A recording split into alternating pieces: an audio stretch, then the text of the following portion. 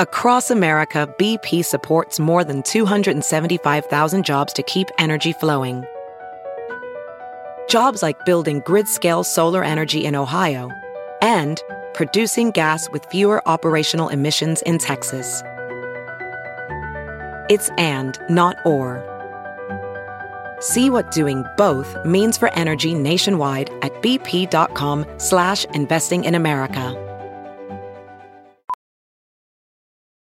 Welding instructor Alex DeClaire knows VR training platforms like Forge FX help students master their skills. There's a big learning curve with welding. Virtual reality simulates that exact muscle memory that they need. Learn more at meta.com/metaverseimpact.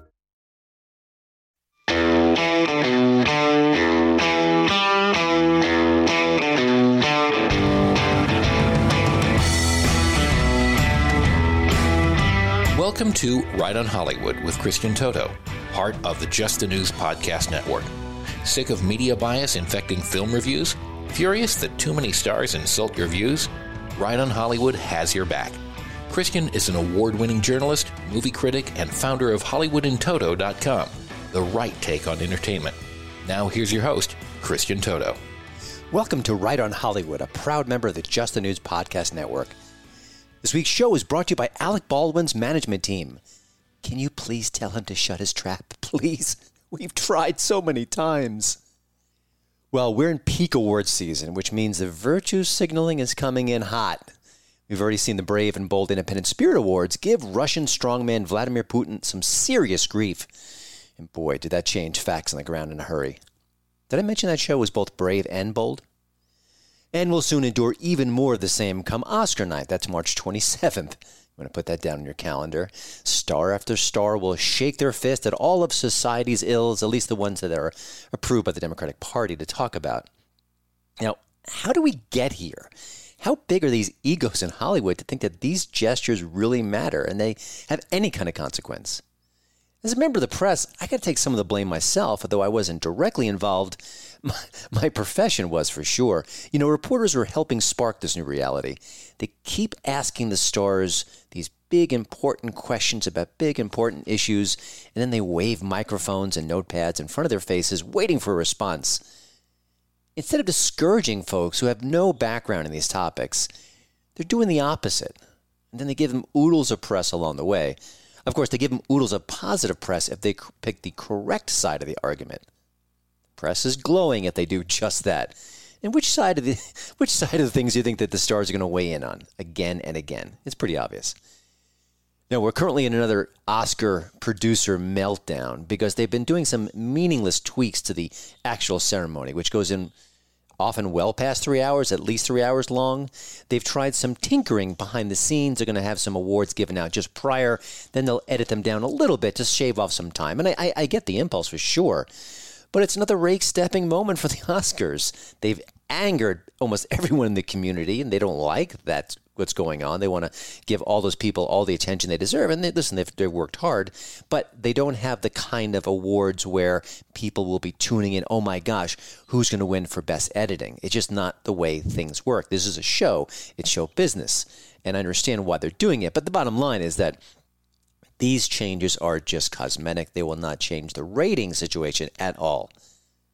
And of course, we know that because poll after poll says that's not the reason why people aren't tuning in. It's, oh my gosh, a 3-hour show that isn't 3 hours and 4 minutes? I'm in. Where do I sign? Now, if they wanted to get the show going again, get some interest, get some excitement, well, they wouldn't hire 3 hosts who lack the buzz and comic energy and gravitas of a Dave Chappelle, a Ricky Gervais, or even a Joe Rogan. Maybe Bill Burr, you can throw that in the pile. When you pick Amy Schumer, Wanda Sykes, and Regina Hall, and most of the country is basically saying, who is Regina Hall again? That's a sign that you're completely out of touch. It's almost comical how far the Oscars have fallen in recent years. Seth Rogen had some comments a few weeks ago saying, why does anyone care about the Oscars? It's an industry event. Industry insiders should enjoy it. And I hate to agree with Seth Rogen, but he's right. But, I was the guy who set up Oscar pools around my friends when I was growing up. I was the guy who was yelling and screaming when my film didn't win Best Picture or the actor I wanted to win or actress I wanted to win didn't come up victorious. That was me. Now I dread Oscar night like a root canal appointment. But to be fair, my dentist really pumps in some cool 70s rock, so maybe that's an unfair comparison. The Oscar decline is sad for me, for sure. I'm a movie guy, but it's not alone in the culture. I should be watching spring training games right now. But millionaires and billionaires can barely arrange a meeting together, let alone settle their differences. That just drives me nuts. I can't believe they're doing it, but there you go. And of course, you have the CDC making these sweeping statements, and I just shrug, and I'm sure I'm not alone. I know what they told me a few months ago. It didn't make much sense, so I'm not sure what they're saying now is going to make much sense either. But the media is so corrupt. I can't even go down that rabbit hole. That deserves a podcast all its own. I think Stephen Miller does a great one. You can check out his particular podcast. I think it's maybe Patreon or pay-based, but worth the effort because he's so good at deconstructing the media these days. But it does feel like we're losing our cultural institutions one by one. And, you can look at the Oscars and you can laugh and you can kind of shrug your shoulders and say, well, who cares? It's just the Oscars. But when Western culture can't even get that right, it's a canary in a very scary, very dark coal mine. Don't touch that dial. You're listening to Right on Hollywood. What's the dial? Ophthalmologist Dr. Strauss has seen firsthand how the metaverse is helping surgeons practice the procedures to treat cataracts. Cataracts are the primary cause of avoidable blindness. He works with a virtual reality training platform developed by Fundamental VR and Orbis International to help surgeons develop the muscle memory they need. The result? More confident, capable surgeons. And even more importantly, patients who can see. Explore more stories like Dr. Strauss's at meta.com/metaverseimpact. This week's Toto's Take is Shallow Hal. Yep, throw this one on the pile of movies you can no longer make. For that reason alone, it's worth rewatching, but it's not its only saving grace. Jack Black, who was not yet Jack Black at the time, but kind of a rising star, plays a horribly, altogether now, shallow guy who gets tricked into seeing women for their inner beauty, first and foremost. And you can thank Tony Robbins for that plot gimmick. He has an extended cameo in the film, and boy, I met him years ago. He was a fascinating fellow to interview, but he's really good in this movie. Often when you have non-actors in these kind of comedy roles, they stand out like a sore thumb. It's so obvious they'd never done this before. He's actually pretty good.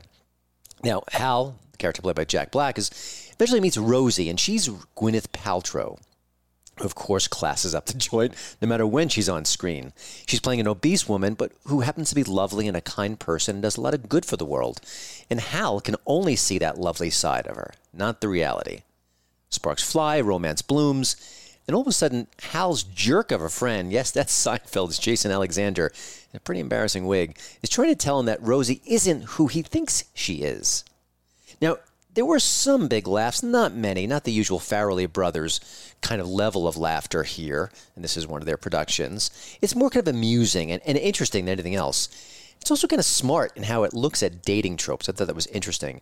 Obviously, men are attracted by beauty, often first and foremost, and it's just the way things go, and women are intrigued by kindness and other things, also confidence. I was watching this movie with my son, and I talked to him about that. He just turned 13, and he's not dating yet, but he needs to know that confidence really matters, and the women really appreciate it. So it's, easier said than done, but still pretty meaty stuff for a comedy like this, you think.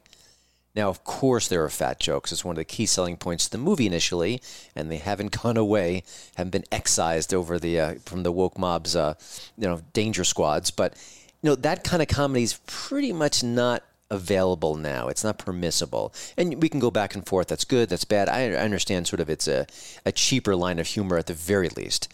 But the film is saying something profound about dating and relationships and love.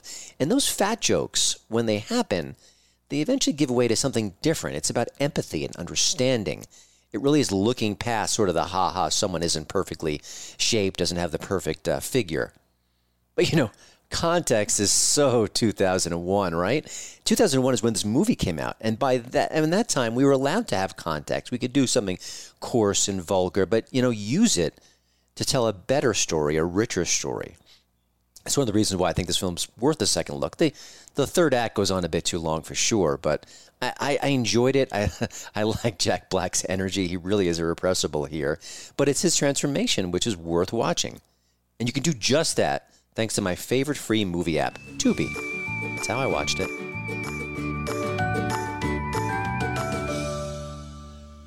Well, I have to confess, Right on Hollywood takes a little bit more pleasure in some interviews than others, and here's why. The artists that I'm talking about were ahead of the curve when it comes to the culture.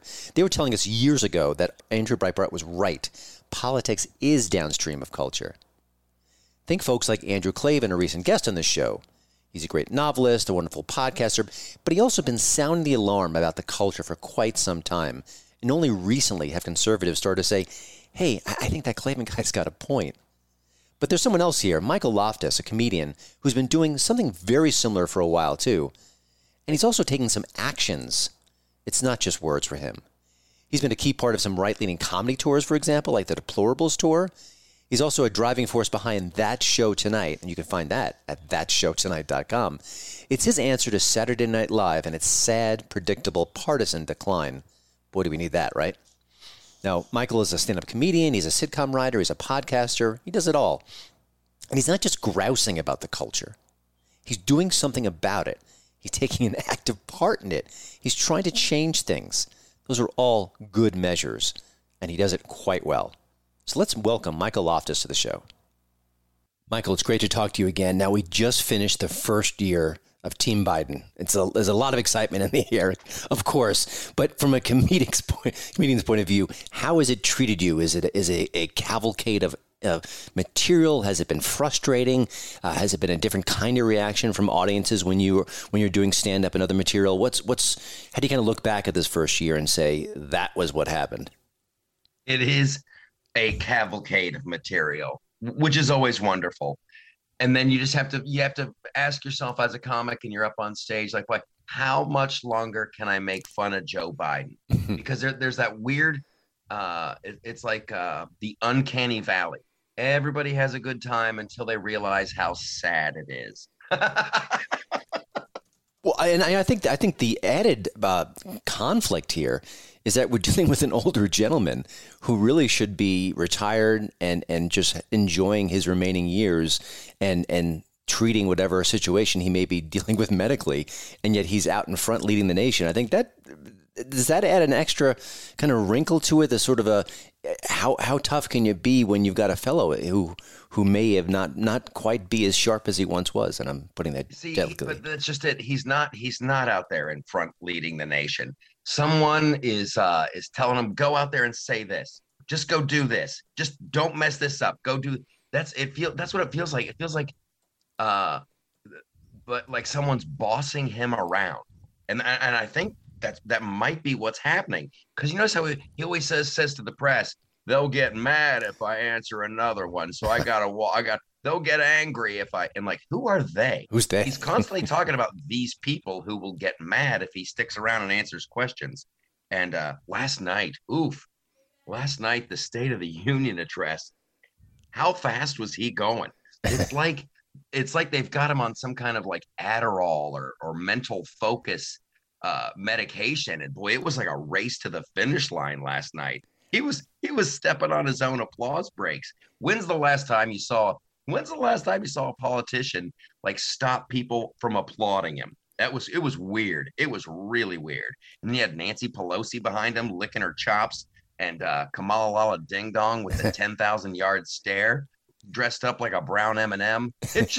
It was too weird. I don't like any of it. I want it to be over. Yeah. It seems pretty obvious that most comedians are standing down when it comes to Biden. You see it on late night TV. SNL can barely mention Biden's name. He's almost never in the opening sketches that they have, which is kind of a focus of the show. Do you have any sense that may be changing soon? I mean, obviously, you and some of your peers, go at it as you should because you're a comedian. But is there any sense that might be changing, that there may be a softening in the ranks, that maybe more mainstream comics will turn to Biden as a source of humor, or is it kind of full steam ahead? We need to protect him moving on.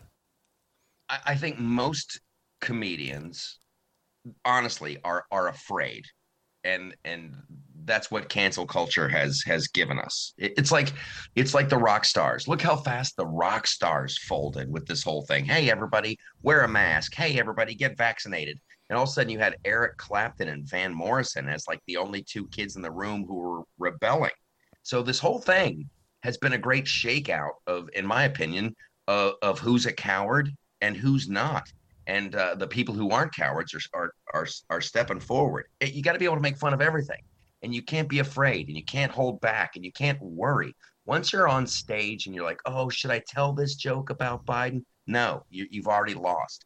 Yeah. So the cool thing is, and this is what happens. This is capitalism.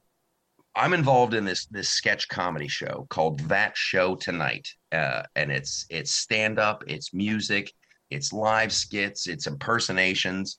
For lack of a better term, it's like Saturday Night Live used to be.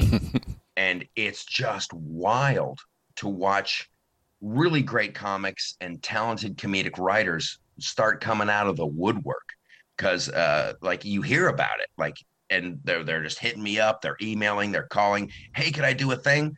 And so it's great. It's a lot of fun. I'm actually very optimistic about the future of comedy. It's almost like an underground comedy network where they're kind of saying, oh, yes, I can. There's now a voice for me. I've got an avenue. I've got a platform where I can tell the jokes I want to tell. And that's refreshing. And that's what has to happen. There has to be, and it'll hopefully always happen, you know, but you look around the landscape and you're like, it's amazing all the clubs that I've played for years. And then, you know, you call them up and you're like, hey, you know, thinking about swinging by in August or whatever, you're planning months out. Mm-hmm. And they're like, you know what, we just, we're a little worried about the political. We're not sure we want to do political. Oh, you're worried about political. I'm sure you were very worried about political when Trump was in office, and every comedian and their mother was telling Trump jokes. Oh, now political is a bad thing. So we've created our own space. We've created our own entity with That Show Tonight, where, okay, this will be a safe harbor in the storm. And I love it. I love the vibe. I love being on the outside. I love being the underdog. Yeah. It's cool. I've been here for a while, but now there's some wonderful things happening. So I'm really digging it. You've been spending some time on Gutfeld's couch, and I wanted to, maybe you could take us behind the scenes of the show a little bit. It's clearly shaking up TV. It's at or near the top of the late night landscape quite a bit. It's conquered some of the existing shows in record time. Just from your vantage point, having been part of it, working with Greg, what's your takeaway? I mean, I think there's the obvious, oh my gosh, there's finally a show that's leaning to the right, and there hasn't been that. And of course, that's a key reason for success. But what kind of maybe drill down a little bit more? What else is going on, you think, with the show? Well, first of all, Greg's like a super talented and interesting dude. I mean, that's the bottom line. The show doesn't work without Gutfeld, and it's got that vibe. And it's too funny because I was just at CPAC, you know, and I was talking about That Show Tonight and you know, comedy and yada yada, and who was I having this conversation with? And then it hit me, like the original Tonight Show with like Jack Paar back in the day, when Johnny took over from that dude, and he's like, so what's the secret? What should I do? And Jack Paar said, well, here's the secret.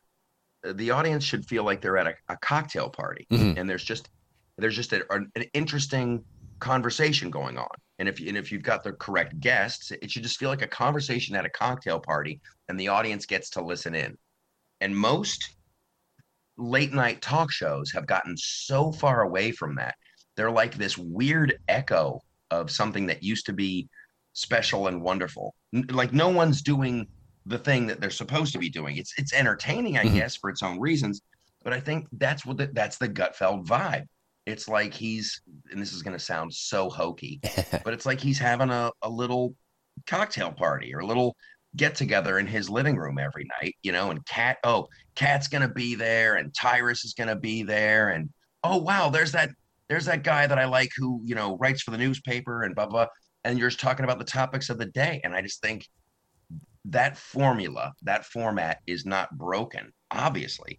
And then there's a huge segment of the American population and the global population that wants to see that wants to see another point of view. So I'm thrilled for the dude's success. And I honestly believe he's just getting started. I heard a talk show, I think it was Andrew Klavan that you were speaking with a few years ago, and you mentioned that you were trying to pitch a late night show. And I don't even think it was a conservative a version. It was more fair and balanced. You were maybe kind of hitting both sides, and you ran into a brick wall. Do you think that you would run into that same brick wall today, even given Gutfeld's success? Absolutely. And this is why I started that show tonight. I was out in Hollywood and with a super powerful producing partner, just a great dude. And we had an awesome pitch, and our agents over at UTA were literally counting their money. They're like, there's going to be a bidding war for this, because everyone in Hollywood, everyone on planet Earth realizes there's a huge segment of the American population that doesn't have much to watch. It's just half the country. That's all. It's just a small sliver. Yeah, right. Well, I guess that's what What's Dude said when he started Fox News. I'm gonna start a program for a demographic called half the country. So the terrifying thing from this, our pitch was really warmly accepted. These executives, they were cracking up in the meetings, which is always great. And they're like, Michael, we love you. And, my producing partner, they're like, you're awesome. This show would be a huge hit. We would make a ton of money. Unfortunately, we can't afford to look as though we're like we're leaning right. We can't afford to look like they're comforting the enemy. And so they knew they would make a big giant piles of money. They knew it would be wildly successful, but the politics of it were more important. And I never thought I would see that in my life, especially in Hollywood. Yeah, and and I've been using this phrase lately that it's show business, but with an asterisk, because they do leave piles of money on the table quite often. Not always, but often enough where you think, wow, that's odd. It's really, so when politics and this show was not mean, it was very even handed. It wasn't mean spirited. It wasn't, and that's the only thing that bummed me out. It wasn't like dangerous as much as I would like it to be. You want to be edgy and have some fun, but Hollywood is like, well, if someone on the right were really funny, they'd have a show. If they were really talented, they'd be famous. And they're just not gonna. They're never gonna let that happen. They're just never gonna let it happen. So it's like with Parler and with Truth Social, Twitter won't let people on the right play, so you start your own, and that's what we've done with that show tonight. Yeah, it's insane. You have to find your own servers. You can't be associated with Amazon because they'll unplug you. But we've created a platform where we can't be unplugged. We can't be censored. We can tell the jokes that we want to tell. We can do the skits that we want to do, and no one can touch us. And now that we're out and we're making new content and just going full tilt boogie, I think it's going to shock a lot of people, which I cannot wait. And it sounds like you kind of future-proof the show and your work to avoid that Parler situation where they were shut down about a year or so ago. It's dude. I never thought I'd have to do this, but like, as I've written on my fair share of TV shows, and people would always go, "Hey, Saturday Night Live is just so political now. We should do an answer show. Somebody should do an answer show." And then everybody thinks, you look around at what's going on in politics, they go, "Oh, it just writes itself. You could do a skit on this. You could do a skit on that." And I agree. Yeah, you could do a skit on a lot of those things. However, you need actors. You need to light it. You need to have cameras. You need to have sound. You need to have an audience. You need a construction team. You need wardrobe. You need makeup. You need a platform to put it on, because you're not going to sell it anywhere. So this was really a long time in the making. And me and my buddies, we really had to carve out. I never thought I'd be talking to people. Okay, so I need servers, and they have to be independent. I mean, we just talk about starting from zero. It was crazy. We did a show in Nashville, kind of like a proof of concept, and the response was insane. It was insane. And now we do these live shows on Long Island, and we stream them for the viewers, and we it's the people, the live audience. We have to turn people away whenever we announce, okay, we're taping a show. They come out in droves, and it's just so exciting, dude. It's great to hear, and it's I think it's what people don't realize is the complexity of, oh, just make an alternative, just do X while they're doing Y. You just really gave an insight into the infrastructure that's necessary to make that happen. And you don't just snap your fingers and have that happen overnight. It takes a lot of work, a lot of dedication. Dig it. And it sounds like you've got the foresight. You know, Michael, you've been one of the few people who have been, I guess, genuinely brave in this community where you're right of center, you're not hiding it, you still work, you've worked in traditional Hollywood, you've made your own Hollywood. I'm starting to hear stories from people who are newer to the game, newer to the fight. And what they're telling me is once you go through it, once you don't back down, once you stay true to your principles, it is not only liberating, but there's success at the end of that trip. Are you finding that? I mean, do you have other stories like that? I mean, I think what you're saying is sort of proof positive of that as well. But just I want to get your reaction to that, because I talked to a musician in a recent episode, and he talked about, you know, hitting that wall, getting canceled, finding relationships just disintegrating because he made some protest songs against the Biden administration. But then things open up in a way. Tyler Fisher is another example. But any added thoughts about that? Well, there needs to be more success. There needs to be more. There's nowhere near enough. It's for people, especially in creative endeavors and artistic endeavors and cultural endeavors. It really, and I don't want to stop my feet here, but like Nick Searcy, you know, that dude, he's been out there leading with his chin, and I got nothing but respect for that dude. He's one of the cast members on that show tonight.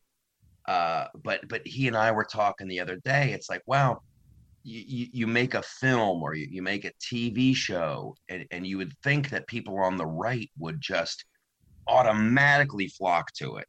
But still, it's funny. Like everybody seems to be has like this stand back. Well, let's wait and see if this is popular. Mm-hmm. If it's popular, I'll jump on. And I'm telling people right now, when you're at such a disadvantage, and every creative endeavor you on the right, it has to start all over. Everybody who's like recorded an album or recorded a song or done anything, they need a huge round of applause, and stop what you're doing in your busy day and go at least listen or watch and think about trying to support them just for the act of it's. I was really struck the other day. Breitbart, and they did it at CPAC too. They had this big love fest for Andrew Breitbart, who deserves it. The guy, he got it. And Andrew was so this, and Andrew was so that. Well, you know, Andrew was saying that politics is downstream from pop culture. So you have to, whoever is doing the culture, you need cultural heroes, you need cultural successes, and it'll lead to more success. So I'm of the bandwagon, like, instead of sitting around and talking about how wonderful Andrew Breitbart was, which he was, why don't you support someone who's made a movie like Nick Searcy, or someone who's making a TV show like that show tonight? You also have to participate. You can't just sit back and wait for it to automatically change. You got to give these things a try. Hey, if it's not funny, don't watch. But I'm telling you what, it's funny. You're going to want to watch. You bring up a depressing and interesting point, because I feel like in the conservative circles, a lot of times there are emerging artists who don't get the love from the bigger websites, the bigger platforms, because they're not established yet. Well, how do they get established? How do they get that popularity? How do they kind of get the wind at their back? Well, because they get some publicity that they wouldn't get in traditional Hollywood. You know, look at Tom McDonald is a white rapper with the worst name in hip hop history, and he's doing it all on his own. But I don't think he gets a lot of support from right of center platforms and websites. He really is a one-man operation, and he's thriving. But wouldn't it be great if he had feature stories at Breitbart, at the Federalist, at all these different platforms again and again and again? Because they should be celebrating what he's doing. But there may be limited, attempts at this, but it's certainly not full scale, and it certainly applies to what you're doing and other projects, and Nick as well. It just drives me crazy, and I wish my platforms were bigger, but I'm always open to that. I have people I've never heard of. I've had people who are doing crowdfunding campaigns, and all I say is, come on my site, write an op-ed. I will happily promote you. And I just wish more people were doing that. It's very frustrating, but I do think that there is sort of a movement on the right where that the Andrew Breitbart message is finally percolating. What you've been saying, what Andrew Klavan's been saying, it's starting to get through, but boy, it's taken a long time and there's still more work to be done. So I really appreciate the kind of work you're doing. But dude, it's like what you're doing on your site, and I'm trying to do it at theloftusparty.com as well. Like I was meeting at people at CPAC, and they're like, "Oh, I just wrote this book. It's fiction. It's blah blah blah." I'm like, "Dude, send me a link. Yeah. I will put it up on the site. I've just got it, and no, I'm not gonna have time to read it, but I'm gonna have to trust that there's no so weird psycho message at the end of it." But I just want to, anybody who's done something, I want to try to support them. And like Hollywood, it's too funny. It kind of mirrors the conversation that we were having earlier with, go start your own. So you have to buy your own servers and make sure they're independent. The Hollywood machine has been up and running since the 1920s. And the studios would just kind of say, okay, here's our next star. It's a young man by the name of John Wayne. So John Wayne's going to be our next young star.